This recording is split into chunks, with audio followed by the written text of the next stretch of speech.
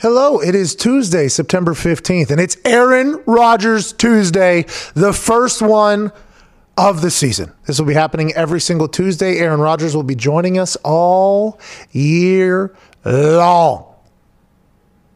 Conversation is one that you're going to enjoy the hell out of, too, by the way. I think we're going to see a side of Aaron Rodgers and hear a side of Aaron Rodgers that people never get to hear. And that is why this show is the dumbest show of all time, because there's no reason the most talented quarterback in the history of the NFL should be joining us, but they are.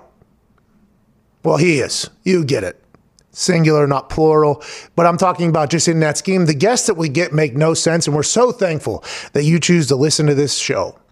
If you enjoy this show, go ahead and tell a friend about it. We have moved to a daily podcast, so say, hey, every day around 3, 4, maybe 5, depending on the tech in the internet. Sorry about what happened yesterday. There's a show that comes out that's stupid, that has good guests, and sometimes says some incredibly smart things. Speaking of smart things to say, FanDuel is the greatest sports book on planet Earth. The amount of boosted odds that they hand out, and odds are the return that you get on your bet, okay? And so the fact that FanDuel boosts odds in a fashion that makes no sense, they're basically cutting into their profit. I think that FanDuel is attempting to lose money every single day. That is what it feels like whenever I'm betting with FanDuel. Their odds are outrageous. Everybody else has worse odds. Their tech on their mobile app is the greatest. I mean, it's so easy to use. Customer service is great. We're trying to make sports gambling fun. We're trying to make it a trustworthy operation. And I think FanDuel is hitting that out of the park. Obviously, there's daily fantasy. There's free-to-play trivia and quizzes that happen where you could potentially win some money. One-stop shop for everything you could potentially need in your fantasy, gambling, and free-to-play world. And that's our friends at FanDuel. They sponsor this show. They sponsor this office. They sponsored Ty Schmidt's colitis treatments. They sponsor everything we have. And hopefully they'll be the sponsor that gets Gumpy into America full time. Shout out to FanDuel. Shout out to you. Let's get to Aaron Rodgers Tuesday on the Pat McAfee Show 2.0.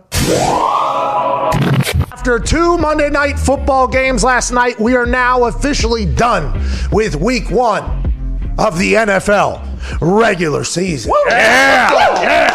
16 more glorious weeks to go. And what did we learn last night is what everybody is asking. What did we learn on the first Monday Night Football? Well, Big Ben Roethlisberger is back.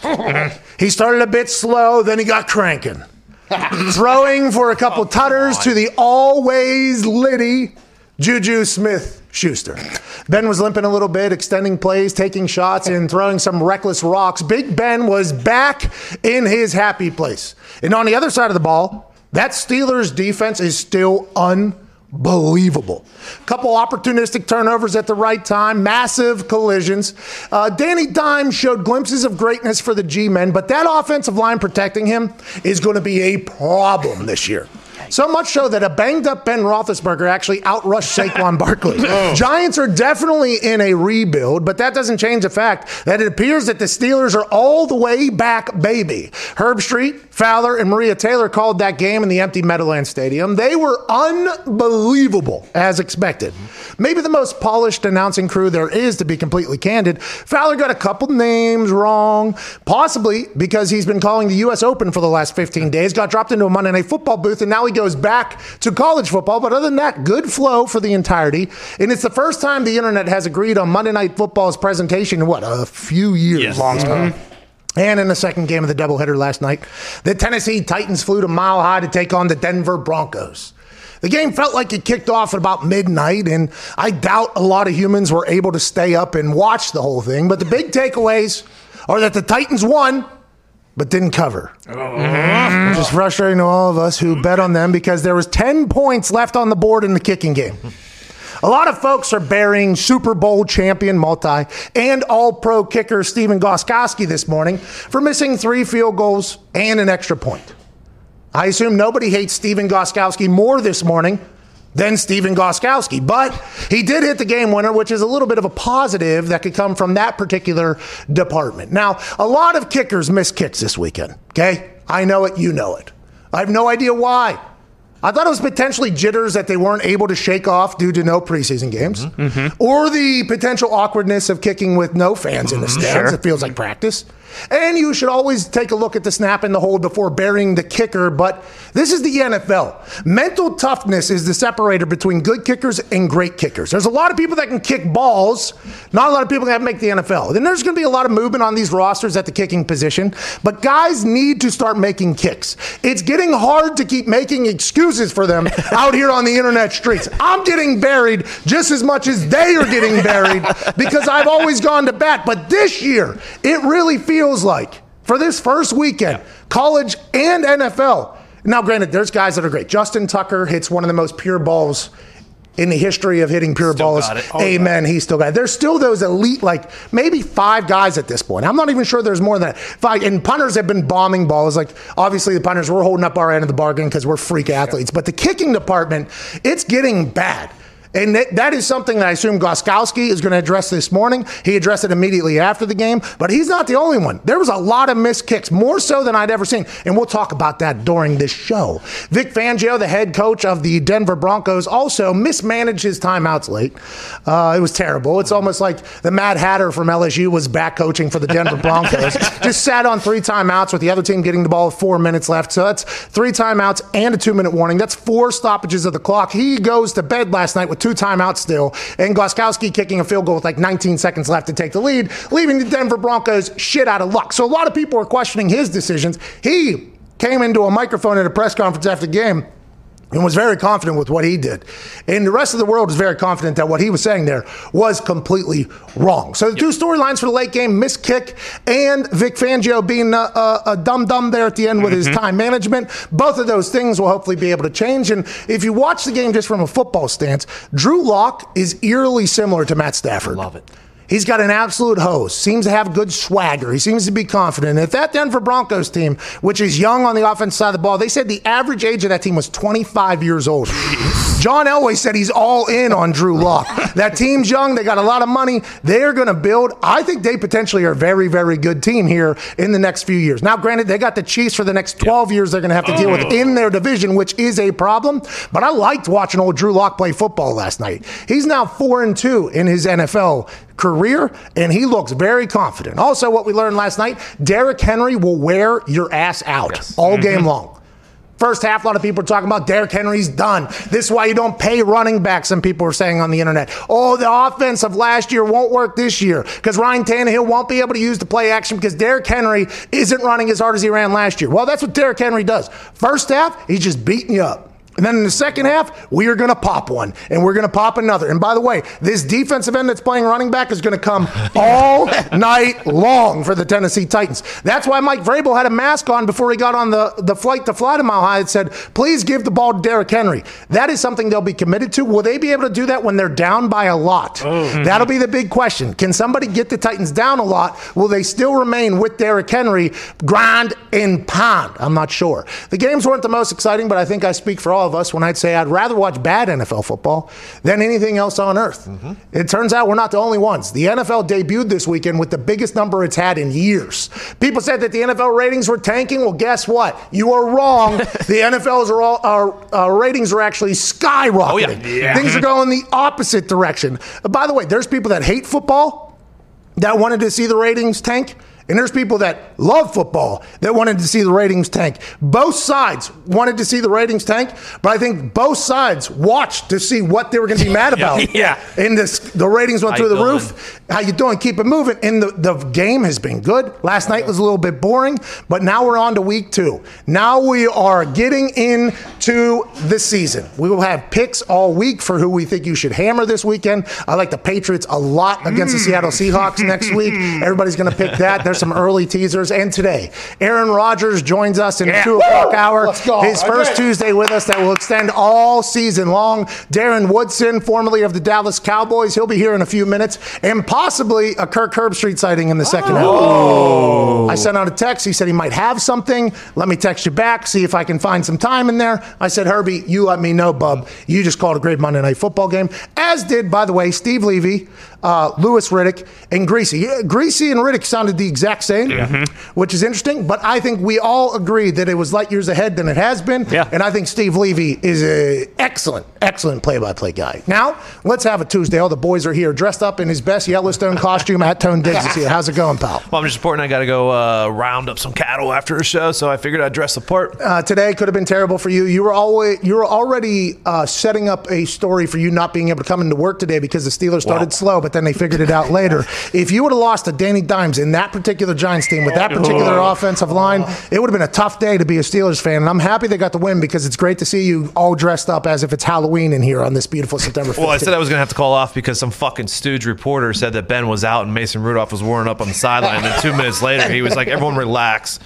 Like, guy, you put out the fucking news, okay? And then I wasn't going to come in today if Ben was out. Ben's out. That's going to be tough. He was limping very early. Before he even made his first pass completion, I believe, he was already limping, which in my eyes, like, okay, Ben is back. He's taking shots. He's extending plays. He had a couple airmails early. He was like kind of feeling his way back. He said he was going to be shaking because he was nervous. After the game, he said he had a lot of people to thank. First and foremost, God. His Lord and Savior, Jesus Christ. Jesus Christ wasn't there for the first quarter for him, but he came in there second, third, fourth quarter. He looked very good. And with that Steelers defense, I mentioned to it, they look unbelievable. They look just like the team last year that took an offense that didn't really do anything almost to the playoffs. That Steelers, if you're a Steelers fan, you have to feel very good. I don't know why Boz missed an extra point and kicked the kickoff out of bounds. Figure it out, Boz. He's one of the best kickers that the NFL's got. I mean, there was a problem there, but Steelers fans got to feel very good about this year as opposed to what was going on last year. Feel very good. The defense was the defense. Saquon with 6 yards or whatever. But Ben, it was eerily similar. He did that terrible documentary in the first episode, and he was talking about, I believe, the Seahawks game and how, like, the first half they were just trying to figure it out. And then when they got in a 2-minute, he was calling plays. He figured it out. The same exact thing happened last night because Randy Fichtner is the worst offensive coordinator. Jeez, dude. In football, in any age group. Okay, so Randy Fichtner, offense coordinator for the Pittsburgh Steelers, was hired because he's friends with Ben Roethlisberger, right? Yeah. So he gets a job last year. Ben Roethlisberger obviously has the tennis elbow or whatever other elbows you would like to infer it to. So he had to call his whole first season as an offense coordinator with Mason Rudolph and old Ducky Hodges, who's currently now on the practice squad. Mason Rudolph is now the backup. This year, they're going to have to figure it out again, by the way. There's going to have to be a remolding. But last year, his play calls, I believe, were a little bit different because of who he had playing quarterback. Let's assume he opens it up a little bit because they did look a little soft early, as if Roethlisberger couldn't throw the damn ball. He's been there. I think he's been there a few. He loves the shotgun toss, which gets shoved up his ass every single time. But he just continues to absolutely run it.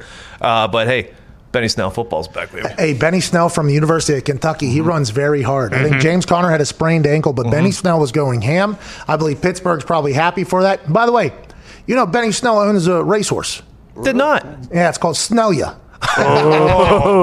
Burners. I checked out his Instagram today because I was like, I feel like Benny Snell is probably going to be a name that we're going to hear here for the Pittsburgh Steelers going forward. He runs very hard. Went to the University of Kentucky. I believe he has a horse race. Tomlin loves him. I know Tomlin loves him, which is huge. Well, Snell you later, pal. That's his actual Instagram and his Twitter handle, I believe, is Snell you later. So I like the way this guy operates. At Boston Connors here, looking like a buffoon. How's it going, pal? Fantastic. Don't look like a buffoon. That was a Craig Shager undershirt. Support him, not his son. Okay. Easy, dude. The Larry Bird Hardwood Classic Game 1 tonight. Eastern Conference Finals. Basketball is still, in fact, on, even though no one cares. Yeah, the NBA's, their ratings were allegedly in the crapper. The gutter. Right, in the gutter. Because I do believe that the NBA is consumed in a different fashion.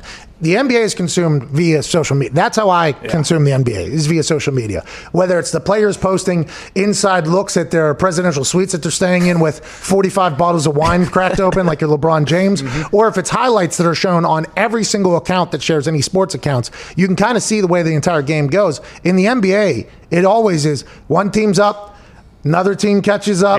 Then the last 5 minutes, both teams are in it. It's always the same game. And you watch it on Twitter or you watch it on social media, you keep up with it. So it made sense that the ratings were tanking. But then I started thinking, like, well, is that going to happen to every sport? Like, is every sport just going to be consumed by highlights on the internet and not watch things and with people cutting cord? And it turns out the NFL is like, nah, people are watching sports still. You just gotta get past the ones that are only highlight driven. This is a team game over here, the NFL said. NFL's king. It always will be. I mean, there's games Game 7 tonight. No one even gives a damn. But last night for the Broncos, Jerry Jeudy is unbelievable. He looks like he's freakishly fast, explosive as well, and he runs great routes, which has always been talked about.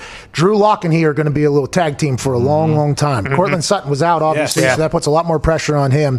Melvin Gordon fumbles the rock there, gives away some points, but Philip Lindsay had a great year, I think, the last couple of years, and he's kind of just been put on the back burner. I'd assume they're going to go a little bit both because I think Melvin Gordon... Co-starters. They are technically co-starters. Well, I watched the first half of that game last night and then woke up this morning, watched the second half, and I saw a lot of Melvin Gordon there early as if he was the starter, and then Philip Lindsay kind of got filtered in a little bit as the game went on. But that's an interesting dynamic over there. But I like Drew Lock. I like Drew Lock a lot. Good football. Yeah. Good Noah football. Fant also had a very good game last night. At Ty Schmidt. Yeah, he scored, I believe. Another Iowa tight end. Yeah, Drew Lock is he slings it now. He's fun to watch. The comparison to Stafford is perfect. He really is. He felt like Stafford when I was watching. Very confident. Yeah. Big arm. Massive arm. Team that's probably going to let him down. You think John Elway's going to let him down there? Did you see the stat last night that... Oh, John Elway's got a book. He's just burying Tim Tebow. There's a book out right now, I guess, of John Elway and his staff are just burying Tim Tebow. I guess so, yeah. The Tim that we met?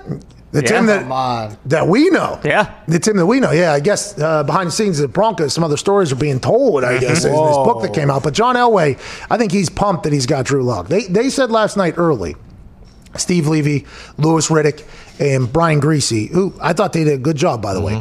I think putting them on after Herbstreit and Fowler was a little bit aggressive. Tough call. Tough call. People with big brains are making those decisions. You have them follow potentially the most polished play-by-play and commentator in all of football, potentially. Yeah. Like, they're just a polished operation. You know exactly what you're going to get with them, okay? Herbstreit's going to be very smooth. Fowler's going to be very professional. Here we go. We got this. And then you got this brand new team that has been named to the Monday Night Football booth to go immediately after them. By the way, you're starting at midnight when people are tired already. No one's watching. But I thought they did good. But that what we just did there was a massive compliment to Fowler and Herbstreit. That's because they are so damn good. But I thought watching Drew Lock was awesome. I really did. I enjoyed it. And the way they were talking about how John Elway believes in Drew Lock, he's like, hey, we're going to give this guy the keys, basically. I think it's a smart move.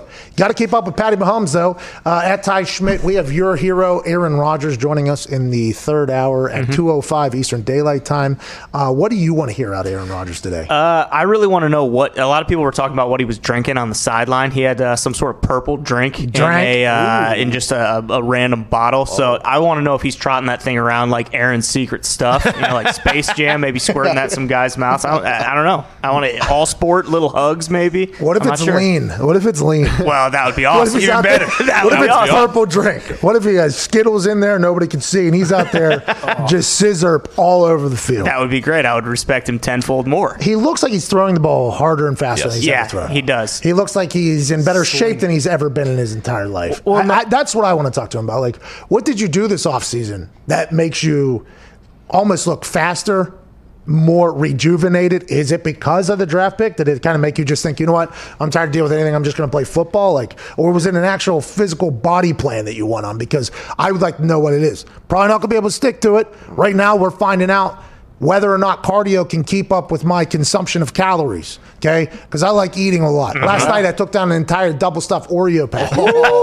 With milk. It was skim, though. Be smart. There we go. Wow. But they say, you do cardio, you can eat whatever you want. Yes. Oh, yeah. You can eat whatever. That's why everybody's told me he was in shape. Like, hey, you do cardio, you can eat whatever. I'm doing cardio every day. I'm starting to get a little fatter, but I was on keto whenever I was doing it before. So I assume there would be some carb fat that would come with it. But we are going to find out whether or not my math can beat my legs or not. And that is going to be a telltale sign here for this fall, whether or not I become a fat ass. But Aaron Rodgers looks like he's on a perfect plan over there. He looks very good. Yeah, and it will be interesting because he did mention last week that his arm feels better than it has. Never hurt. Yeah, exactly. But you never really know what to expect with that. I'd also be interested to hear, because I think he mentioned that he thinks it might be easier to draw guys off sides with the hard count in the empty stadiums, because he got like 3 of them against the Vikings. So I wonder if there is any difference to that with no one being in the stands. I forgot who was calling the game, and it might have been last night. A lot of guys have been getting guys. Yeah. And by the way, as a defensive lineman, their entire job, right, is you watch the ball, okay? You watch the ball. You're not even listening to anything. Go ahead and don't even listen to anything. You watch the ball. If I am on my the tip of my fingertips. You know what I mean? The tip of my fingertips. Yeah. If I'm on my fingertips and I weigh 280 pounds, 275 pounds, and it's 3rd and long, and I know I have to beat this tackle who's making $100 million to do what they're doing. It's going to take a lot of discipline not to move on when somebody, oh my God, because there's just like I am so impressed by that. And offensive linemen, on the flip side, they're not even allowed to scratch like their leg whenever they get lined up. You have to be completely still, and if not, false start. It's those two, the amount of discipline that it takes on both sides immediately before vicious contact is insane. But the fact there is no crowd noise, I would assume that you could do. I took a lot of pride in being able to drop people off sides on field goals. A lot of it takes, by the way, from the gut. You guys know, I learned that from my brother was in a goth band. A screamo band. Goth? I don't know if they were goth. What were they, Jay? What were you guys technically? Like a screaming metal band. Yeah, screaming metal band. Jay's a big screamer, too. Yeah, He's always big screamer. Death metal, I guess. So I'd be Jay Never Talks. He was the drummer, and he had to do it was a double bass drum, right? So he had to like sprint a marathon throughout the show, basically, because he had to because that's the way the music is. Yeah, that type of music. I would be out living in Indianapolis, obviously working. I come home one off season, or I forget when I came home, and my dad like excited. He's like, "Did you hear what Jay's doing? You hear what Jay's doing?" And I was like, "No, what's Jay doing?" He's like, "Oh, ask Jay what he's doing." And then my mom's like, "Do you hear what Jay's doing?" I'm like, no. So I go ask Jay. I'm like, "Jay, what are you up to?" He's like, "Oh, I joined a band or whatever." I'm like, "Jay, you play a musical instrument?" He's like, "Oh, they're having me play the drums." So Jay never played the drums before this. What? He was just a tappy son of a bitch. So just tap, tap, tap, tap, tap. So I was like, "You're in a band? And that's awesome. You're playing drums." I was like, "What type of band?" He was like, "Oh, we're like a metal scream band." I'm like, "Oh man, cool. Like good for you." Like I was happy for him. So then I go to a show. And you got dudes in eyeliner. You got like all black and Juggalos. It was I don't know if there's any juggalos there, but this was they got after it. And the lead singer had the most what's the ability to withstand for a long time? Like the most endurance on his yell. This dude yelled for an hour straight. Big diaphragm. Like just yelled for an hour straight. And Jay ran for an hour straight on that bass. And I asked him, I'm like, his formerly goes by Broken Wings, by the way. It was a stage. Nice. So I go, "Mr. Broken Wings," I go, "How do you do that for an hour? Like, how do you not lose your voice?" He's like, "Oh, you got to go from your diaphragm or whatever. You got to go from your diaphragm." And I was like, "Okay." And he like was starting to teach me, you know. Next year, I took Broken Wings' knowledge onto the field. Wow. Yeah, I got like 2 people to jump off sides. I got another one to jump off sides, but Walt Anderson's an asshole and he called it on me. But Broken Wings of a scream metal band that my brother just picked up one off season was a reason why I started getting good inflection and good on people, and it was magical. And I got everybody in training camp because there's nobody. It's like the stadium is currently. I got people at training camp like the first 4 days, like just people knew it was coming, and I was just like, "Hey, hey!" And it was just full on. So I would assume Aaron feels the exact same way. I took so much pride in it, and like. Obviously, it takes a lot of work and practice. You have to have a kicker that won't budge. Yeah. Like Vinatieri wasn't even He probably budging. didn't hear you. Yeah, he didn't even know that I was doing it. But the offensive line, that's something where they're very tired on field goal reps. Yeah. And they're about to just get run over. So, like, the games of, like, hey, we're going to go on 3 this time, like, wasn't always well received by Snap the ball. But I would have to sell it to him. I'd have to be like, Yeah, it helps them. like, "Hey, listen, if we go on 3 one time, we go on 1 next time, these guys are going to be on their heels a little bit. They're not going to blow you up as much." And they're like, "Yeah, that's right. You're true. It's very true. But we're going to be very tired. So make sure you're very clear on what number we're going on." I was like, "Oh, you got it." So I come jogging on the field yelling these things. And the other team would know something was happening. But all you need is one rookie corner that's supposed to be on the edge. And I would like actually scan and I'd see him like up on. I'm like, "Oh, there's a guy. Oh, I got a guy over there. I got a guy." It was awesome. Yeah. And then normally they would it's only a matter of time you get them. But Shout out Mr. Broken Wings. shout out Broken Wings, dude. And who knew Jay is Beethoven? He can just pick up drums and just play instruments like You that? know, Jay was tapping on things my entire life. Okay, it actually. Jason McAfee's here, by the way. Mr. Mansuri's here. Evan Fox is here. Frank Maraldo, Gumpy, Billy Tubes, and on the casting couch, the voice of the internet at Viva La Zeta. Your poll today is. It is will kickers stink forever? Okay, all right. So the answer so far with 900 votes, 67.1% people say yes. That is tough. I don't Let's like hope that. not. Joining us now is a Super Bowl champion, and yesterday he was titled by a caller I don't recall, the Crimson Chin. Ladies and gentlemen, AJ Hawk. Yeah. AJ, what's going on, bub? Can you guys hear me today, hopefully? Yeah, you sound amazing, and you and I have a moment here to chat about what we're about to do here. We're about to embark on an NFL season-long Tuesday visit from a man who would be widely considered the most talented quarterback to ever play football, who looks better than he's ever played, Aaron Rodgers, who happens to be one of your good friends and my best friend. I'm pretty pumped up about this. You're right. Are you going to – I think you should go – like way over the top with his intro. I know that you're kind of famous for that. You make guests feel great about themselves. I think you really need to juice them up, I think. You know, the problem is I didn't even think about that because I kind of took this for granted that we're best friends at this point. Mm-hmm. But this is a paramount situation here. This guy is a living legend. Aaron Rodgers Tuesdays. And he's Aaron Rodgers Tuesdays. Aaron Rodgers Tuesdays. Aaron Rodgers Tuesdays. Aaron Rodgers Tuesday. All season. Is he on right now? Okay, so here we go. Let's get. Hey, here we go. Hey, come on now. Come on now. You gonna do Bring him in now. You gonna do it now. Tuesday, September 15th marks the first day of a season-long voyage that we are about to take together. Right now, 2:05 Eastern Daylight Time. I am proud and honored to introduce to you a man who is a perennial Pro Bowler, an all-pro, a man who's aging like fine wine, somehow playing better football than he played 25 years ago. Green Bay Packers legend, Super Bowl champion. From Butte, California, ladies and gentlemen, Aaron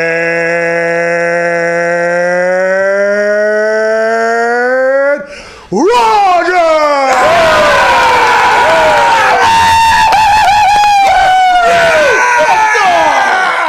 How about that? Please tell me that that's going to be a one-time thing.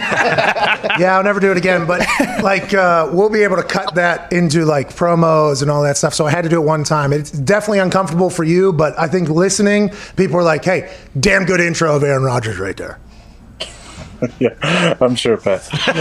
Next week, wait till you hear what next week's is, and especially if you play like you did on Sunday. Hey, you had to be feeling good. You told us last week that the elbow wasn't sore in camp for like the first time in 10 years. Then we watched you on Sunday. It looked like you were throwing the ball faster than you have in recent past. You look thinner than you've ever looked. You look more fit. What is it? Are you a rejuvenated Aaron Rodgers? What is this at the old age? Well, you inspired me, Pat. When I saw you and those squads, down in the Bahamas, I was like, man, I gotta take care of myself a little better. So I went out to Columbus, Ohio, and I got on AJ's workout regimen. 5 a.m. in the morning, doing the Versa Climber, for 22 minutes, and then, do some biceps and some some neck stuff. Shrugs. Got to get the shrugs in there. Work on the baby pec, with some one arm, dumbbell bench, and this is what you get right here, buddy. You do look better than you've ever looked, AJ. I'm sorry. Go ahead. Oh no, I just want to know if Aaron's offended that you said he looks thinner than ever. Like that's not really a compliment. A little bit of a shot. A little bit of a shot there. That's on me. I don't think that was a shot. Thank you. I think you look fitter than you've ever looked. AJ, don't try to drive a wedge between us here on this first AJ, easy, dude. I can never drive a wedge between best friends. You know that. You guys are, blood for life. Bingo. And I'm very happy to say that on Sunday, I was also drinking my purple drink, Aaron. Were you drinking the same purple drink as me on Sunday? Big conversation on the internet. I don't know if you know that. Yeah, I don't know what you were drinking. I've heard of some different types of purple drink, but mine was Pedialyte, actually. Oh, great! Pretty standard. I know people have made gifs and whatever memes about what I've drank. No, I used to drink Grape Crush for sure after every game, not just when we beat the Vikings.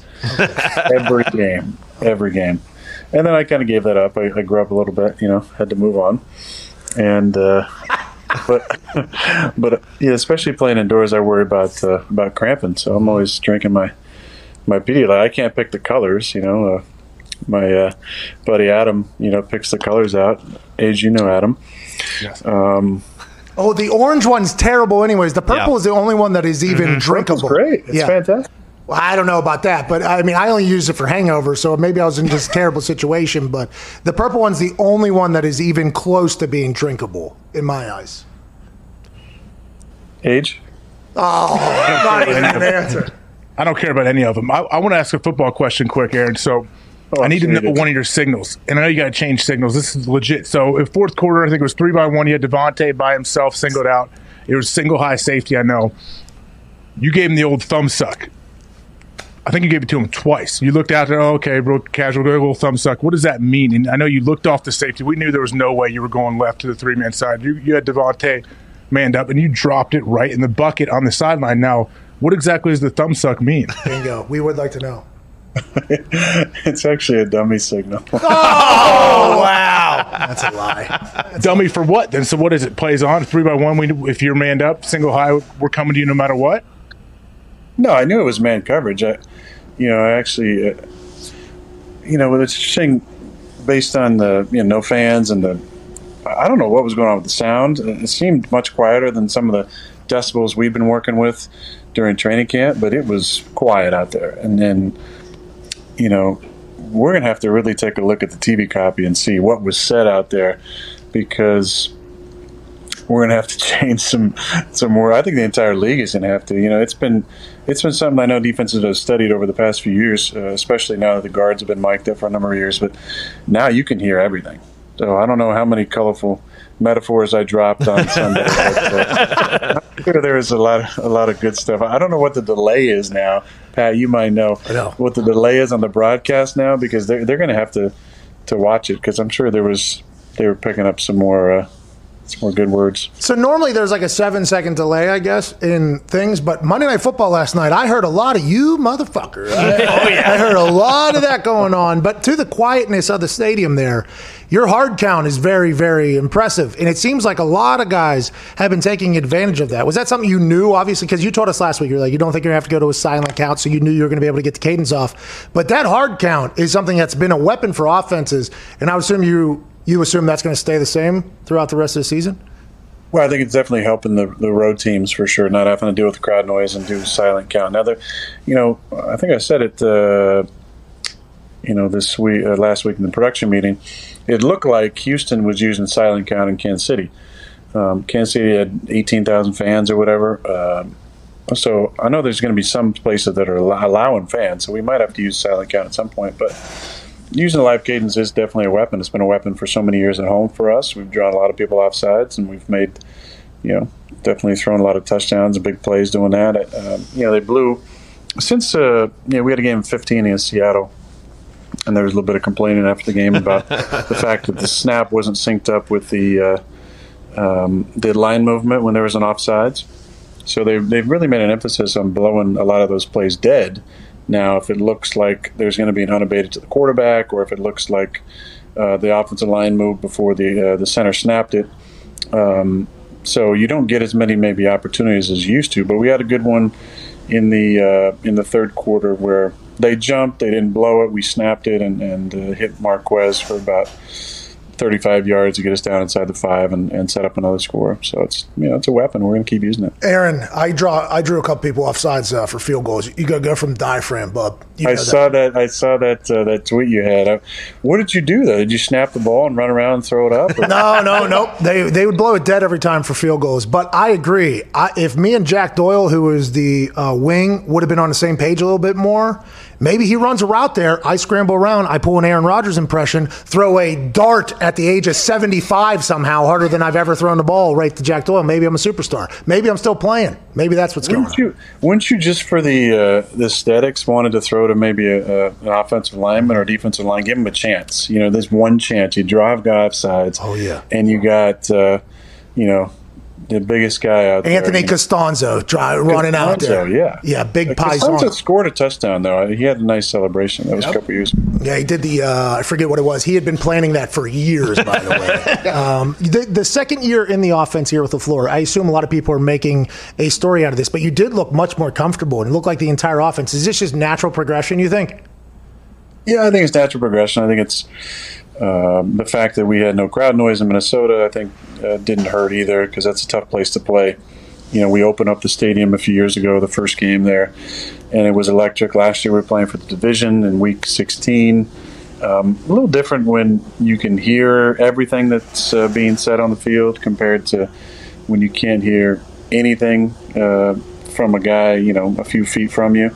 So that definitely gave us, I think, a little bit of advantage over some years past. But I thought Matt had a really nice plan. I thought he got into a flow with the calls. And when we got into a rhythm, we just kind of kept rolling. We did some good things on third down. We were 6 for 11 on third down, which is important. We were terrible in the red zone in the first, quarter and a half. And then, we figured a couple things out and scored on, 5 possessions in a row or something like that. No, that's pretty good. What about, I saw you celebrating a lot. You'd go over and hug the receivers after big drives. You and LaFleur obviously seem to have a good connection, which seems you guys get physical with each other. You seem to like to punch. You're like an aggressive meathead. You get a big play and you guys start yelling at each other and you give him a few jabs. Has it always been like that from day one with him? You're such an idiot. Dumbest. Remember Kevin Green? You play with Kevin Green. KG loved to get physical when you celebrate. I see the same thing with you two. Look, I've watched your celebrations over the years. I haven't, been caught flipping anybody off from the field. But not saying I haven't done that before. I just avoided the cameras. Bingo. Smart. Which is asinine to think that you could flick someone off and avoid the cameras. We all know you can afford the $15,000-$20,000 fine you'd get. But the kids, AJ. Worry about the kids, AJ. Jeez, why don't you be an adult? Who's working the cameras at these networks? They don't have a camera at all times on Aaron Rodgers. That's my question. That is a great question. That is a great question. There's TV timeouts. There's other times where you can slip things in. I've been flipped off many times on the field by coaches of different, other teams. usually in jest, but hey, it happens. It's part of the game. Why do you always get along with the person who's attempting to kill you? This is interesting to me because when you run, okay, Hey, sneaky athletic, isn't he? Oh, damn right. Hey, sneaky athletic. The guy is... Sneaky athletic. Hey, he's crafty, that guy. He's crafty out there. Hey, shockingly quick and agile. Yeah. All things said about white people that can run well. Coach on the field. Yeah, exactly. But you have a good rapport with basically everybody. There was a time down by the end zone where I think you were trying to figure out whether or not to throw or run. It was early. You and Harrison Smith had a moment there. And you always seem to have the very positive interaction with people that are trying to kill you. And I'm intrigued by that. Has it always been that way now that you're an OG? Everybody looks up to you and is nice to you? Or is there moments where you ever, there was... like AJ Hawk type Kevin Green moments with people? Or has it always just been upbeat, positive, hey, I just outran you and I'm a quarterback and I shouldn't be doing what I just did kind of mindset? I'd say if you take out all the, Detroit Lion interactions from, say, 2009 to 2015, other than AJ Hawk and Brady Papinga trying to hurt me at practice, I feel pretty safe on the field. Those Lions games over the years with Sue and Fairley and some of the guys they had, those got pretty contentious. You knew you were going to get rocked outside the pocket. Were you the one that got stepped on? Was that you? No. Oh, okay. I'm sorry. I didn't. My calf stepped on. There was a quick no from the back. I'm not sure who that was, but Evan Dietrich Smith got his body kind of stepped on. I got my calf stepped on. If you remember when Sue said he couldn't feel his legs in that cold game at the end of, I think it was 2014. You guys remember that, don't you? Jeez. Great excuse. I didn't even know. I didn't even know. Couldn't feel my legs. I didn't know what I was stepping on. But then I felt that it was a calf, so I stepped harder. That's classic. Hey, what do you guys? What do you do now, though? How weird was it? I guess winning a big game like that. That's the best part about playing football is celebrating after a big win. What do you do? How awkward was it going back, flying home? All right, well, it's not like we can go meet up anywhere. I mean, the whole thing was strange. There was things that happened that I'd never heard before. The first is our sideline clapping. I mean, I'd never heard that before. Really. I mean, because you're playing at home, if you have a first down or a good play, you hear the fans. Mm-hmm. You play on the road, there's a smattering. Obviously, we travel really well over the years. There's a smattering of, Packer fans. I heard our sideline clapping and, encouraging. I mean, you heard... Unbelievable. That's the punter, by the way, probably. That's a big part of our jobs. Not our punter. He's too zoned in. JK. he's over there. If he's not reading the Bible, he's really thinking about his drops, and he's getting totally dialed in. I was a hype machine on that sideline, Aaron. I was a hype machine over there. It was. I bet you were. Yeah, you had to be. Yeah, but you were thinking about some other things, I'm sure. Yeah. Different times. I mean, the Bible sometimes, but I get it. But you said there was a lot of strange things. I cut you off. Yeah. Just everything was so muted. The sound was muted. Obviously, we heard our sidelines. You could hear, calls from the sideline. You could hear coaches yelling. It's just the whole thing was just really different. But at the same time, I think there was, for a lot of us, after a score, usually you feel the emotion from the crowd, and even if you're playing on the road and you score, like there's kind of that deflating of the home crowd. That's like inspiring for us, the road team, to even celebrate harder. And I don't know, it just didn't feel like the same type of energy. Obviously, I mean, it's not surprising, but it was still football. Guys are still playing hard. It just didn't have the same kind of electricity that a game in Minnesota has the last few years. Is that something that worries you about the season? Because everybody knows, week 8 to about week 13, you're in the middle of the tunnel, okay? You're too far in, and there's no light at the end of the tunnel. Now, if there's still, who knows what's going to happen in the world by week 8? Literally, who knows what's going to happen in the world 8 weeks from now? Nobody knows. But if there's no crowd there, is that something that you think could potentially affect players or teams more so than people would probably expect it to? Well, I don't know. I'm just thinking about looking around and watching games on Saturday. Games that had fans at it. I know Miami's talked about having fans, and Kansas City had fans. I don't know. I guess I kind of am hopeful that we will have fans at some point. I think you saw in those games, people, rocking masks, and it seemed to be plenty of distance between each of them. But who knows at this point? We haven't scheduled to have fans until definitely not the first 2 games. But the way our schedule sets up with we're away home, and then a bye week, and then away coming out of the bye. We don't have a home game. Our third home game is the beginning of November. So there's still more time for our organization to figure out what they want to do. It'd be nice to get some fans in there. But I have to say, I think that the thing that was on my mind, I don't know about you guys, but I was interested to see how all the tests would come back especially from the Houston-Kansas City game. Coming back after we're playing, and they were allowing people to at least say hi to each other after the game, and don't, God forbid, you take your jersey off and give it to somebody else, but at least you got to shake somebody's hand, and but no positive tests across the league, so I think that's definitely. Hey, it's going to take all of us. It's going to take all of us, Aaron. Bye week after week 4. That is called losing the bye week lottery in the world of the NFL. You are throwing the ball better than you've ever thrown the ball. Do you agree with that statement that I made right there? You're throwing the ball better than you've ever.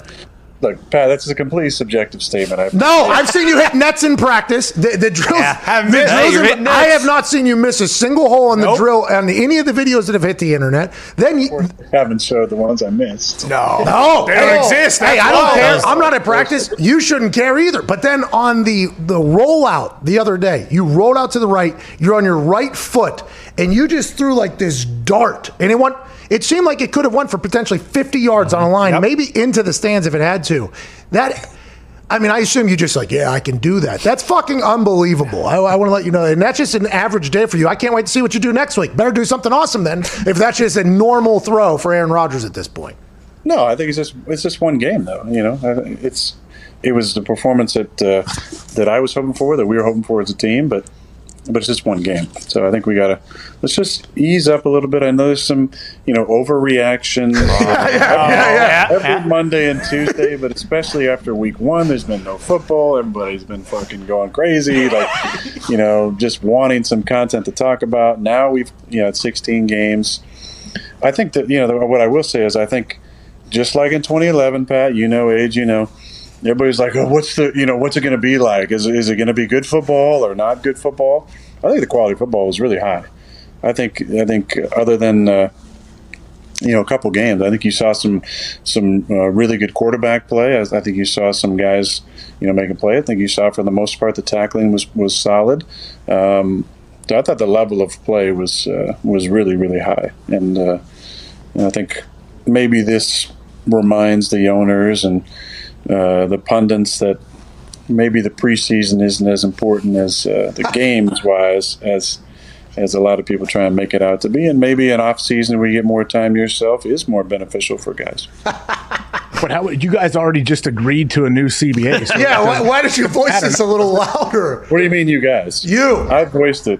I was an Indy voicing it. There were a few of us with, fully functioning brains that were agreeing.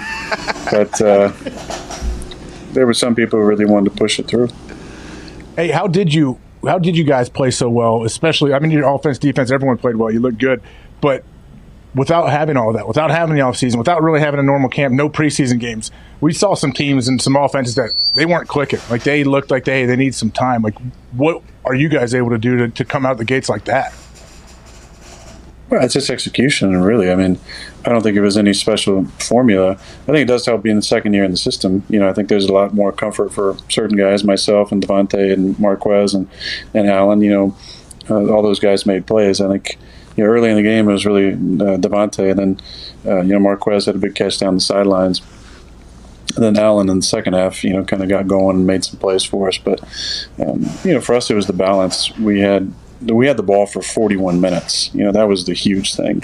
It doesn't matter who you're playing. Like, that's going to tire anybody out, whether it's week 1 or week 17. That's going to be a long day for the defense. So we were able to keep the ball, keep the chains moving on third down, had sustained drives, and 41 minutes. That's a dominant time possession performance, and doesn't really happen. I think it's the most since they started tracking the stat. So that was the key to our success. No big deal, by the way. There's been a couple of those during your answers. No big deal, by the way. Just a couple. I don't want the overreaction, Pat. I love the energy. Yeah. Hey, you know what, Aaron? What you need to do, so Pat is real big into this. It's just. I think you need to just calm it down a little bit. No, you're getting the MVP, dude. Hey, you already won the. Hey, congratulations! Yeah! You won the MVP. Woo! What are you gonna say? Hold on. We need Aaron to have someone film him working out in the Green Bay weight room. I know at least when I was there, they're not real keen on bringing a camera phone into the weight room. If you put a workout video out there, Pat absolutely 100% will believe you are the NFL MVP 100%, because Cam Newton, giant fan of his, because Cam put out some highly produced, like very well produced, awesome workout videos, and Pat's all in. If you put a workout video out, then Pat might explode. Honestly, I think you should. By the way, I'm right. Do you have that? Can you just go back to a camera's age and see me just pumping iron and doing the Versa down your basement? Hey, get out the kettlebells. Yeah, tell the boys I'm going to send over some footage. I need them to cut it up in a quick highlight film. Zito will do that right now for sure. Aaron, thanks, huh, Pat? That's all it takes. Yeah, just you put out one good video and it looks like you're motivated more than I've ever seen you motivated. For instance, whenever I see you looking more fit than you've ever looked in your entire life, and you're dropping dimes and allegedly suck it signs, like, for me, that is something I read and I'm like, Aaron's about to have the best year he's ever had in his life if he's feeling this way mentally. So if you're putting out workout videos, that means you're confident in what you're doing. So I buy in. And by the way, Cam Newton was a guy I bought in immediately upon him being fired from the Carolina Panthers. And then for 86 days, I was like, why is nobody signing this dude? And then, of course, the Patriots do. And it makes too much sense. But yeah, I buy in hard. And when do you jump off the wagon? As soon as I see something I don't like. Pretty quick, huh? Pretty quick.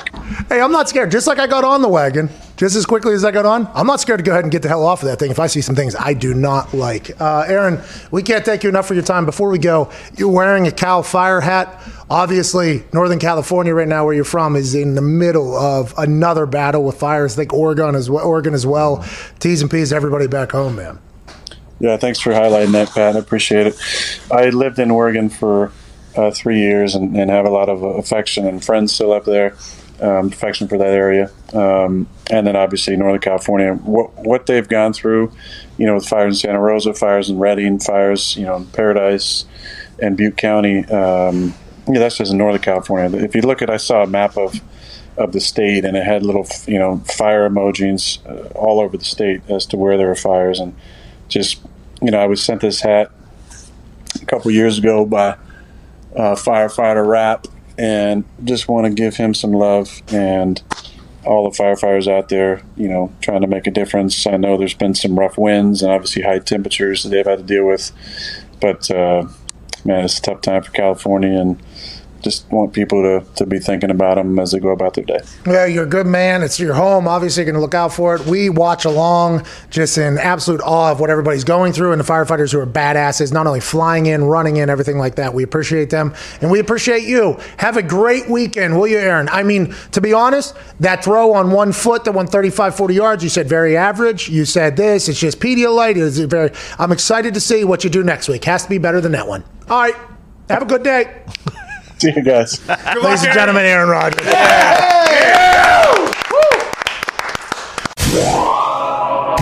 So sorry to interrupt here, but boys and ladies, it is all about convenience.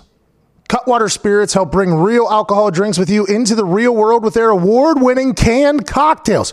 They have over 20 blends. Okay?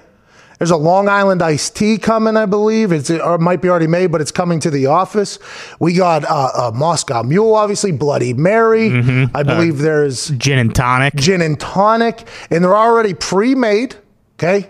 They all come from a distillery in San Diego. They have an actual distillery, not some factory putting things together. It's a distillery in San Diego, over 20 blends. And we're in a world right now where you might not be able to go to the bar, okay? You might not be able to go see a cocktail mixologist. I saw that on Bar Rescue a couple of times. You might not be able to go see your favorite mixologist. You might not be able to go see any mixologist because the world that we're in. And to be honest, you might not want to leave your house.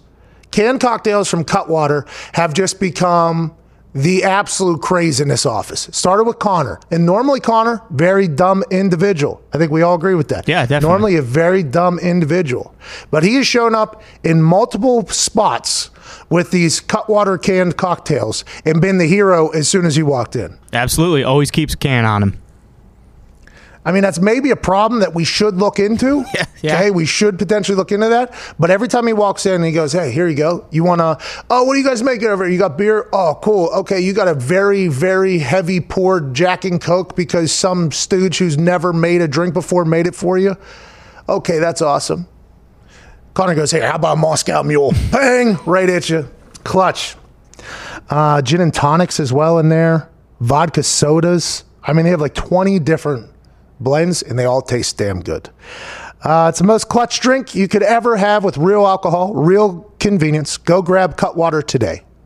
I think it's sold at all your liquor stores. Mm-hmm. You'll enjoy it. I promise you will. Hopefully you're enjoying the show. Let's get back to it. OBJ allegedly on his way out of Cleveland. They are attempting to shop him, try to get him out of Cleveland. We kind of expected this after how the first week went. And also, if you think about a new general manager, new offensive coordinator, new head coach, that team is going to be built in a way that they've always envisioned a team being built. So having a massive contract from a previous regime that is now on your books and shaping the way you have to build your team, you would assume that that's potentially a move they would want to make. We talked about it before, that potentially being a move. I think this past offseason, that was a conversation about OBJ potentially being on the trading block. Then now you also think about Baker Mayfield. He's going to have a great year. Did not start well off on week one. They're probably going to potentially look for him to go in a different direction from him. There's a lot of turnover potentially coming in Cleveland. Myles Garrett is a guy that'll be around for a long time. Mm-hmm. Austin Hooper is a guy that'll be around for a long time. I assume Jarvis Landry is going to be a guy they're going to want to build around in a wide receiver room. But aside from that, nobody knows if their seat is safe in Cleveland because it's an entirely new regime out there. Odell Beckham leaving, definitely going to help Baker Mayfield, have more yards next week, and that's going to really help their offense. Well, I assume OBJ had that one drop. Mm-hmm. Okay, for sure. And last year he had a drop punt at one point. Yeah. But aside from that, OBJ I think makes plays for you, right? Pretty good at wide receiver, I think. But he did not have a great first week. Okay, he was like had one catch on like 7 targets or something like that, because a big conversation was, hey, he needs to be a main focal point of the offense. So this year they tried to make him the main focal point of the offense at some points, because Stefanski's like, hey, we have a guy who's a top 3 wide receiver whenever he's healthy, whenever he's going. Let's do that. And he had a drop. He had a couple misses, had a couple missed targets that happened to him, had one catch. And I would assume OBJ is potentially at the point where he's, I don't want to say over the Cleveland experiment anyways, but if he was to potentially end up at, I don't know, the Green Bay Packers, bring him home. Would he not be pumped about that? Do the Green Bay Packers have enough salary cap to pay Odell Beckham Jr.? Well, I guess it depends, because I was going to ask, what do you think? What is his value now? Like, is he? I mean, I guess it's still whatever a team is willing to give for him, but I don't think someone's going to give another first-round pick, second-round pick, trying to trade for him. Who said he is on the market right now? According to my sources, it was Mike Francesa. Mike Francesa? Yeah. The Pope. Mike Francesa is breaking news about Odell Beckham Jr.? Yep. He loves talking Odell. Okay. Mike Francesa says that he is potentially on the market. He was allegedly on the market this past offseason as well. Mm-hmm. We will continue to follow that story closely. Speaking of stories that we'll follow closely, last night, a man made his NFL broadcasting debut. He's the voice of college football. He's very handsome. Ladies and gentlemen, I assume fresh off of a plane out of New York, Kirk Herbstreit. What's up, fellas? Hey, congratulations on a great debut last night. You, Fowler, and Maria absolutely killed it in the Meadowlands. Thank you, man. You had a great, unbelievable experience about Monday Night Football, and it was I know there weren't any fans. I know it's COVID and all that, but it's the Steelers and Ben Roethlisberger and the New York Giants, and man, it was a lot of fun. How much did you have to prepare for that? Because you did lean on a lot of your college knowledge of players. There was a couple times where you'd mention a player, the school they came from, and everything like that, which doesn't normally happen in NFL broadcasts, but it seemed like you knew what the hell you were talking about, which is not, everybody just assumes it's because you know football, you know that, but you also know every single thing about college football, which has 77 teams playing. So that was interesting to me and impressive to me that you knew your stuff about the guys around the field. I'll tell you, man, I don't know if I've prepped any harder for a game than I did for that game, because I wanted to do as good of a job as I could. I had the background of the college information that's just in my database. I don't even know where that is, but it's just there. But the NFL, and I don't know if I texted you this or not, but I was somewhat concerned with how would the Giants and the Steelers be with me coming in to do a game, because in college I get ridiculous access with coaches, when you're in a production meeting, or they give you a cell phone and they talk real with you. They don't talk like they would talk when they're standing at a podium. They give you real information. It really helps you do a broadcast.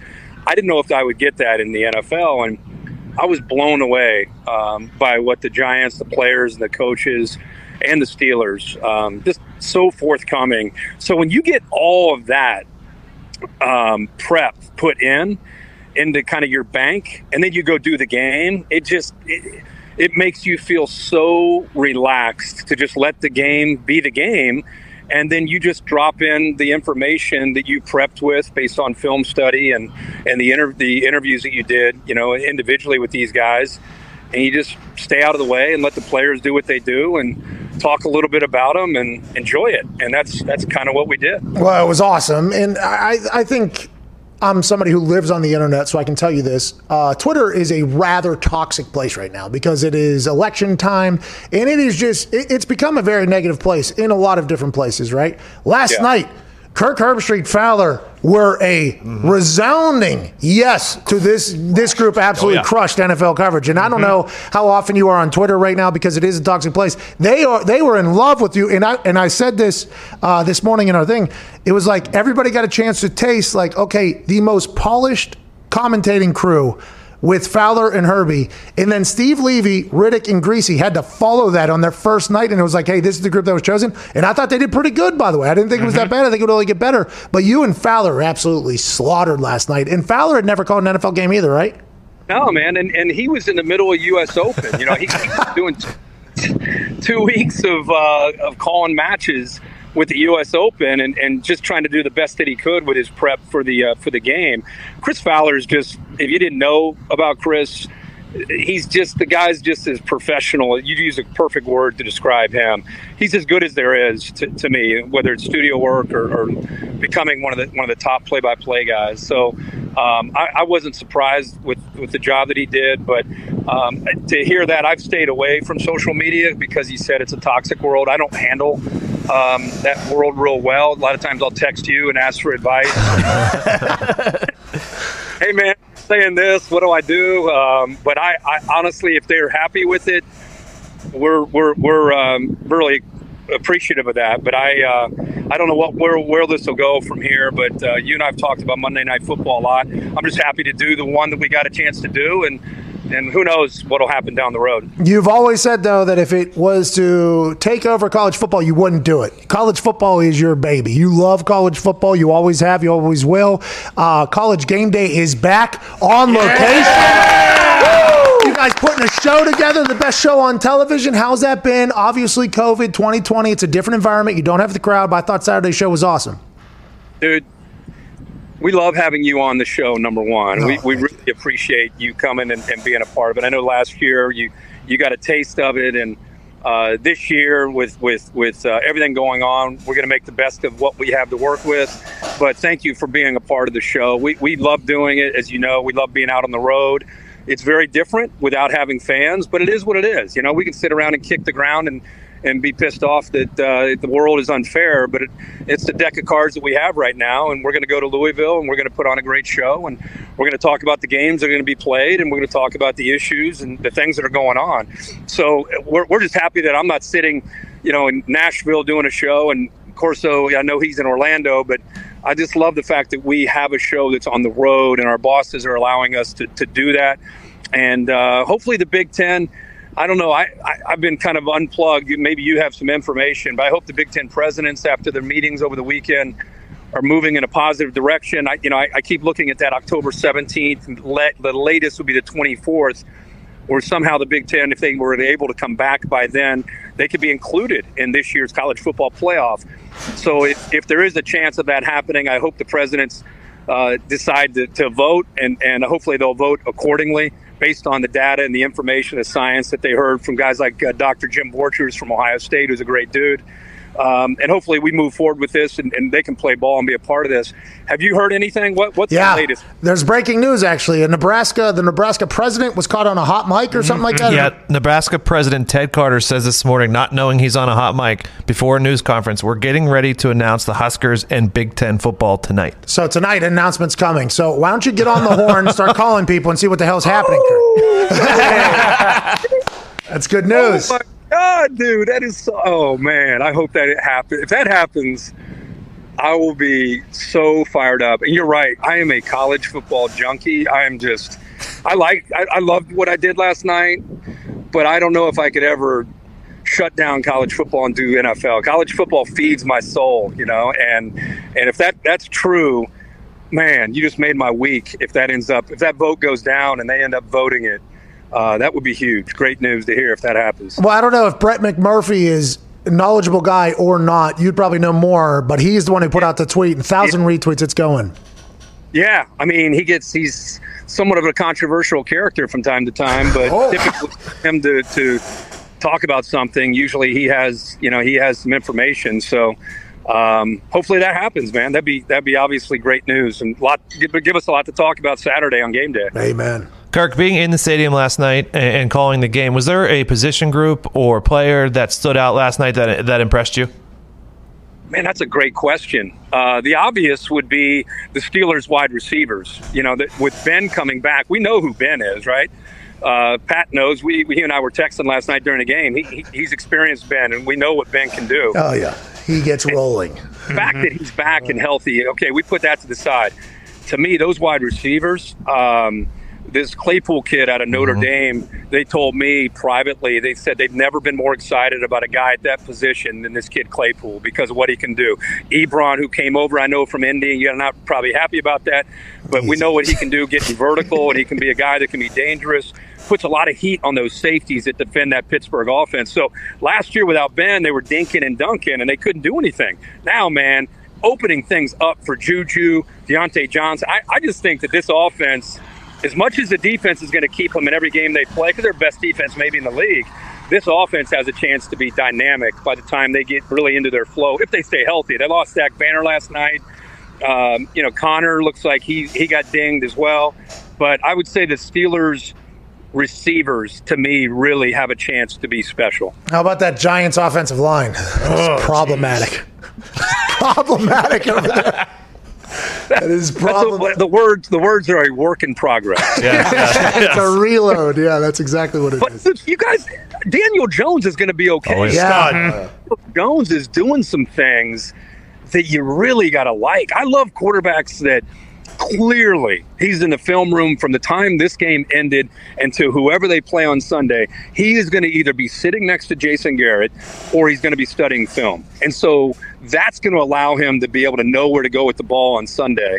And, if he can just get some help up front, and that's a group that's got to build some continuity. But they got skill, and they got a quarterback that's willing to commit himself to knowing how to prepare and knowing what to do with the football. And that's what he's been taught by Jason Garrett. Just distribute the football. Don't try to be a hero. Distribute the ball and find the right guy. And I thought he did that a lot last night, considering the defense that he was facing and that his offensive line didn't necessarily help him when they were throwing the ball. He needs to wear like a couple extra layers, I think. I saw Andrew Luck have the same type of situation. It was not great. Connor, what do you got? Kirk, you and Fowler talked about Joe Judge being an old school guy and kind of serious football on the broadcast last night. What's he like, and do you see the New York Giants kind of entering into a new era? Yeah, I do. I do. And I'm not just saying this because I just called the game and, you call a game.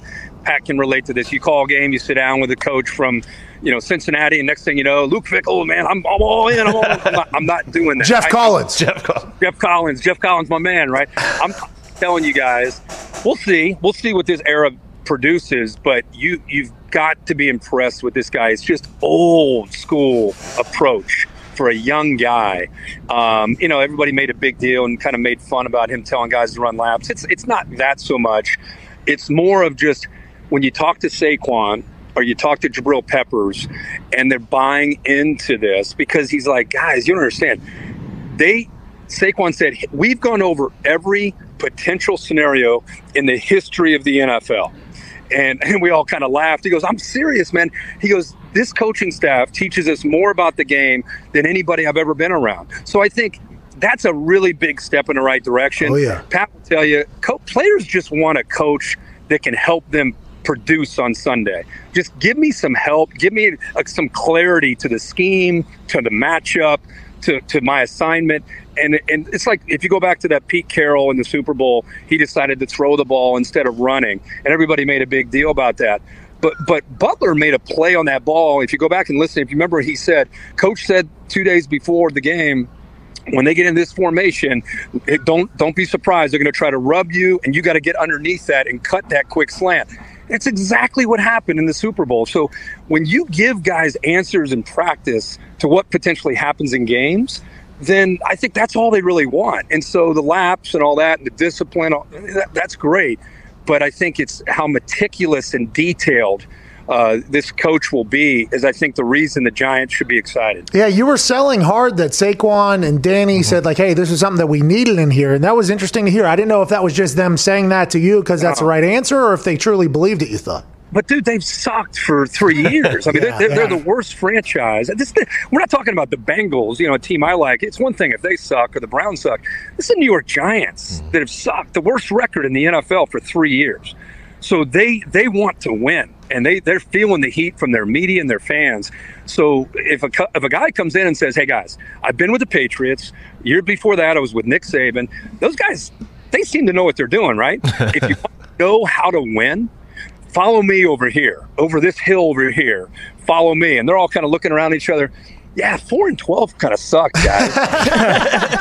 Go over here. I'm going over this hill right here with this coach. And honestly, now if he has an offensive line to work with, and if they get better, then I think that people are going to be surprised with the direction of this franchise with this coach. And that's what everybody talked about that played for the Patriots. They're like, situational football. Every single day you're learning situational football. I assume that somebody wishes Vic Fangio was a part of that at one point in his life because of what happened at the end of last night. What up, Ty? Kirk, it seems like we had quite a few upsets in college football this last week. Do you think that'll be the norm moving forward with there not really being home field advantage, or do you think water will find its level and the better teams will win as we progress?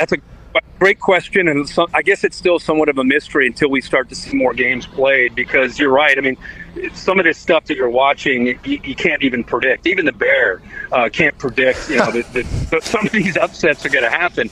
And so I can't wait to see, as you see these teams for a second time and a third time, you start to get film. You start to have a little bit of an idea of the identity of teams.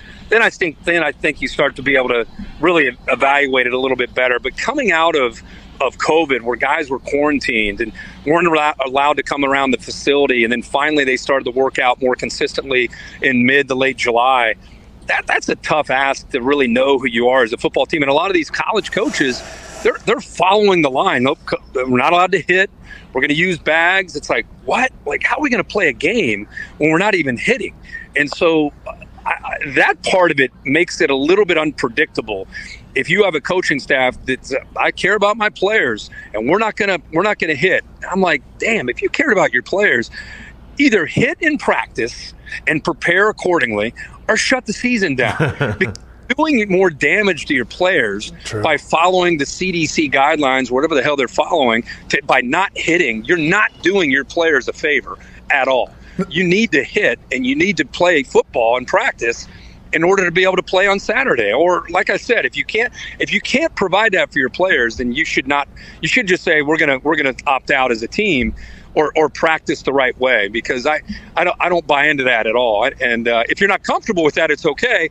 Just opt out. Just say we're going to shut it down. So if that continues, the way that some of these teams are preparing, it's virtually impossible to know how they're going to perform on Saturday. Hey, I think it's kind of irresponsible, too, to be putting their players in that situation where you haven't really felt anything, and then all of a sudden you're going against a team that's been hitting for 3 weeks at this point, and it's like your first day of training camp, and they are already midseason form. That is a very different animal. That's why everybody talks about the dog days of training camp. First couple of days, I'm going to be dead. My body's going to be sore. And these guys are just getting dropped in on Saturdays. Like, here you go. By the way, we didn't hit all week again. So how you felt last week, we're going to feel again because we didn't even work through it. Here you go. That is I didn't even think about that.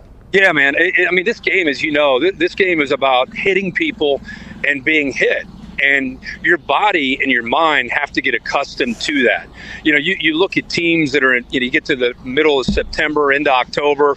Now you're a well-oiled machine as a player and as a team. And if you're not doing that, and then all of a sudden we're going to throw you out on Saturday, that's a tough ask, in my opinion. So I'm going to keep a close eye on that and what they're doing as far as their preparation to see how that may impact some of these teams. Hey, last question before we let you go. Can't thank you enough here after your big NFL Monday Night Football debut. Yeah!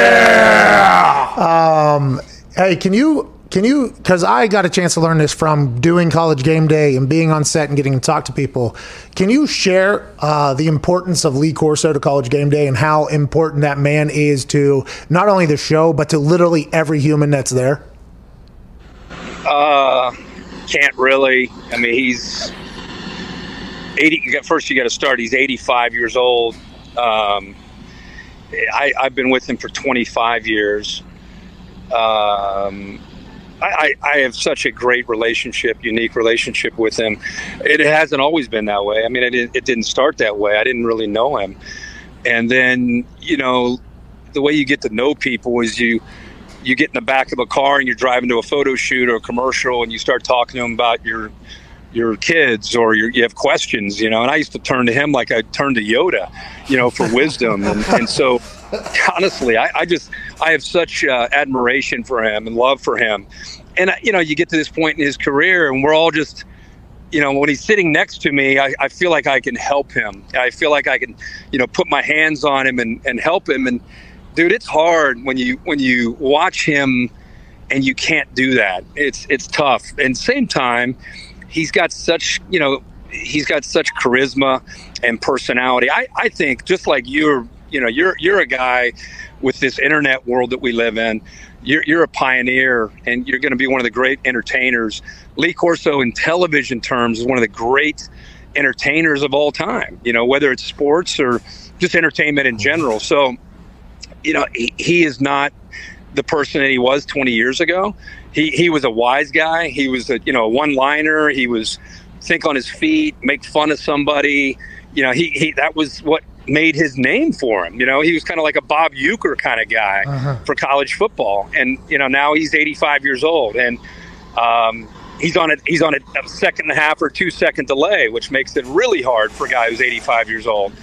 But damn it, he's college football. He is the sport. He's an icon. And if he feels healthy enough to continue to be a part of the show, then we will do everything in our power to make him feel comfortable and make him feel part of it and let him do his thing. And so we love him and hope he's able to stay healthy and continue to be part of College Game Day as long as he can. Hell yeah. I completely agree, by the way. After meeting him, it was a whole different level of appreciation getting to talk to him. He's a legend, absolute legend. And so are you, Mr. Herbstreit. 25 years, one of the voices, now the voice of college football from ESPN. Ladies and gentlemen, Kirk Herbstreit. Thank you, Herbie.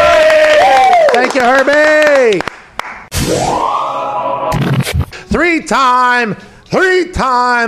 Three-time Super Bowl champion, 5-time Pro Bowler, 4-time All-Pro, and in the Cowboys Ring of Honor, ladies and gentlemen, Darren Woodson. Yeah! Boy, Darren! What's up, man? What's up? I just read through your list there, and every time I do it, while I'm in the middle of it, I go, damn, this guy was fucking good at the football. Every single time. Hey, you know what? Damn, how long has it been since the Cowboys have been there? That's a long ass time. Oh, let's talk about it. Same old Cowboys. Hey, same old Cowboys, Darren Woodson. That team on Sunday Night Football, by the way, Jerry Jones is going to get Sunday Night Football on opening night if he was a part of building a $5 billion stadium in his backyard, and he's going to debut on that thing. That team just did not look interesting. And you listen to all the sports talk conversation about them, Darren, it's like, hey, the offense was a dud. This was this. They got hurt. It's the same old Cowboys, new head coach. How is it down in Dallas? Is it the world is on fire, or they have faith that the team's going to be able to turn around because there's so much talent there? I think there's still faith there. And again, listen, let's throw out everything here that's out there as far as, no one had a training camp. Not a single team went through the physical aspect of getting ready for the season opening game. Okay. My issue with the Cowboys was the same thing that we saw last year, and it wasn't so much about effort or the skilled players. It was about the line of scrimmage and winning the line of scrimmage. The physical part of the game was exactly what we've been seeing the last couple of years. They got punched in the mouth both offensively and defensively. And they were not. This is just what it was. They weren't the better team on Sunday. They weren't the more physical team on Sunday. The Rams were the more physical team. They came to play. There was a confidence and a swagger about them. The Cowboys could never match that energy. Had opportunities at the end, but you have to win. We can talk about all the skill positions, the Amari Cooper and the Ezekiel Elliott's and, CeeDee Lamb and all these weapons that they have. But if you don't win in the trenches and you don't block and tackle, you're going to have some problems, and that's exactly what we saw. Yeah, so great point there. You always win with the big guys. It doesn't get talked about enough because their names aren't really known because it's not really that glorified of a position because it's just hand-to-hand combat, one fight, other person. But wouldn't you think if you're the Dallas Cowboys, and this is happening in college football and in the NFL in some places, where guys haven't been able to just flip the switch, like, oh, hey, this means something. And Aaron talked to us about this before season. Aaron Rodgers told us before the season even kicked off. He was like, a lot of guys are going to have to flip the switch and be like, hey, this means something now. Like, every rep means something. Don't you think, though, if you had to go against Aaron Donald week one, somehow, some way, you'd be like, hey, there is a physical specimen that the world might never see again going against us. We're going to have to turn this up. Because it did seem like you said they got punched in the mouth. It seemed like they were getting blindsided too, that they didn't know that was even coming. And how do you even prepare for that without practice? Is that all mental, or is that things that you actually need reps and you would assume that they're going to get better as you go, or is that the Cowboys this year on the offensive line? Look, I think they get better as they go, and you need those reps. You just didn't have – okay, listen, it's almost like day one. You're at training camp, and you're going half speed half the time, and then the switch comes on, and now you have to see Aaron Donald, who's an absolute beast. And thank God we only have to see him hopefully just one time this year. But at the same time, you know what's going to be in front of you. You know that. So mentally, I've been in those situations knowing that I had Jerry Rice on the other side of the ball. I know that I have Randy Moss on the opposite side of the ball. And in doing so, it doesn't matter how many reps I have. Mentally, I have to get there. And that's the thing that I saw this week. When you got Connor Williams, Zach Martin's an all-pro. Gave up his first sack, of the season. And it was early to Aaron Donald. That switch has to be on, man. You listen, double his ass, figure it out, but he shouldn't be the guy that beats you. He should not be the guy that beat you. Let Brockers beat you, but don't let Aaron Donalds beat you. Yeah, he's circled by every team. Like, hey, this is the guy. All right. And by the entire NFL, and they know it too. And even in production rooms, they just have a camera on him the entire time. They're like, hey, this is the guy that we're going to watch. Everything he does, we see. So it would be surprising that he wouldn't get doubled or taken care of, but he's a game wrecker. That's what game wreckers do. I want to go back to you flexing there for a little bit about your career, where you said Jerry Rice was on the other side of Randy Moss. Which one would you rather go against if you had one last rep and it was in your prime and in their primes? Would you rather go against Jerry, or would you rather go against Jerry? Jerry's the GOAT.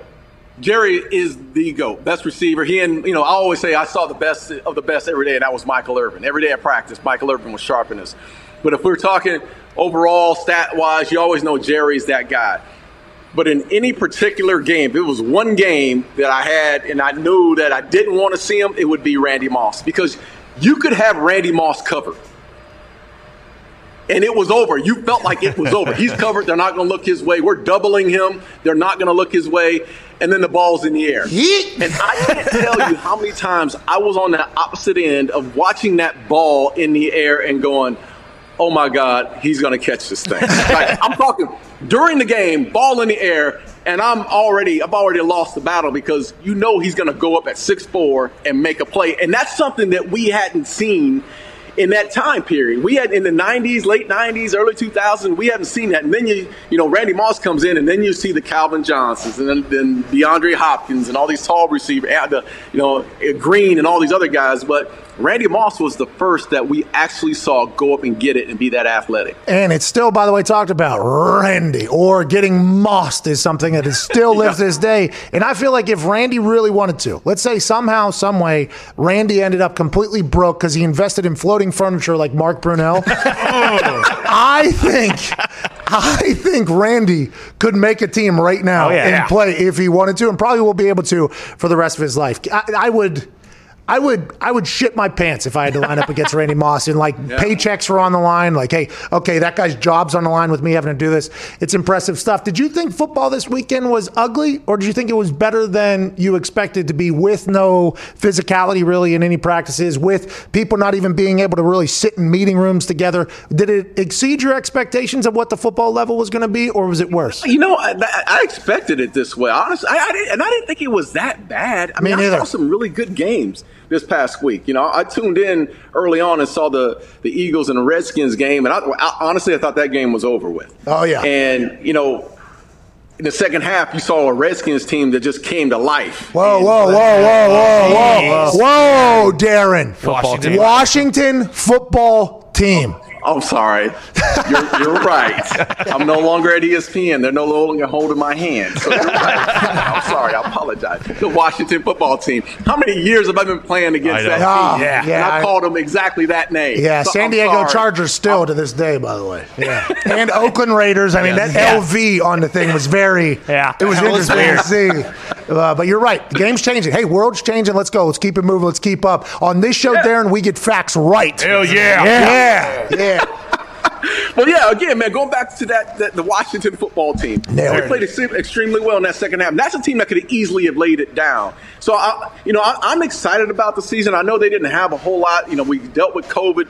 We dealt with the guys not really interacting. We dealt with coaches being away from the players for a long time. But, week one to me was an exciting time. And I don't know if it's just me being ready for the NFL to come around, but I didn't see much of a drop-off. I didn't see the fans. Of course, you didn't get that part of it, but it was football back to its norm, and, man, I enjoyed every minute of it. I think some of those crowd controller noise people need to tighten up and figure it out. For sure. Because there's some really good. Yes. Yeah.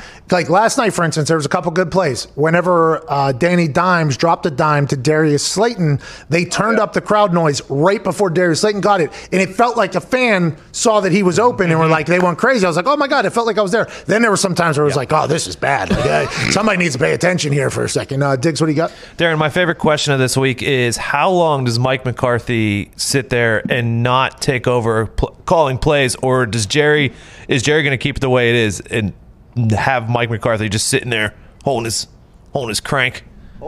You know what? I think it's Kellen Moore right now has been anointed the offensive coordinator, and you can't tell me if they start to struggle or continue to struggle. Which, look, man, offensively, outside of up front getting beat up a little bit, and they're playing without a couple players, playing out without Lyle Collins, and then Jarwin gets hurt. But they weren't as physical up front. But you can't. I thought they played well. I thought Ezekiel Elliott played extremely well. I thought Dak moved the ball and drove the ball down the field extremely well in the first 3 quarters of the game. So, I'm not going to give Kellen Moore a lot of the blame, but if they struggle throughout the season, Mike McCarthy is an offensive mind.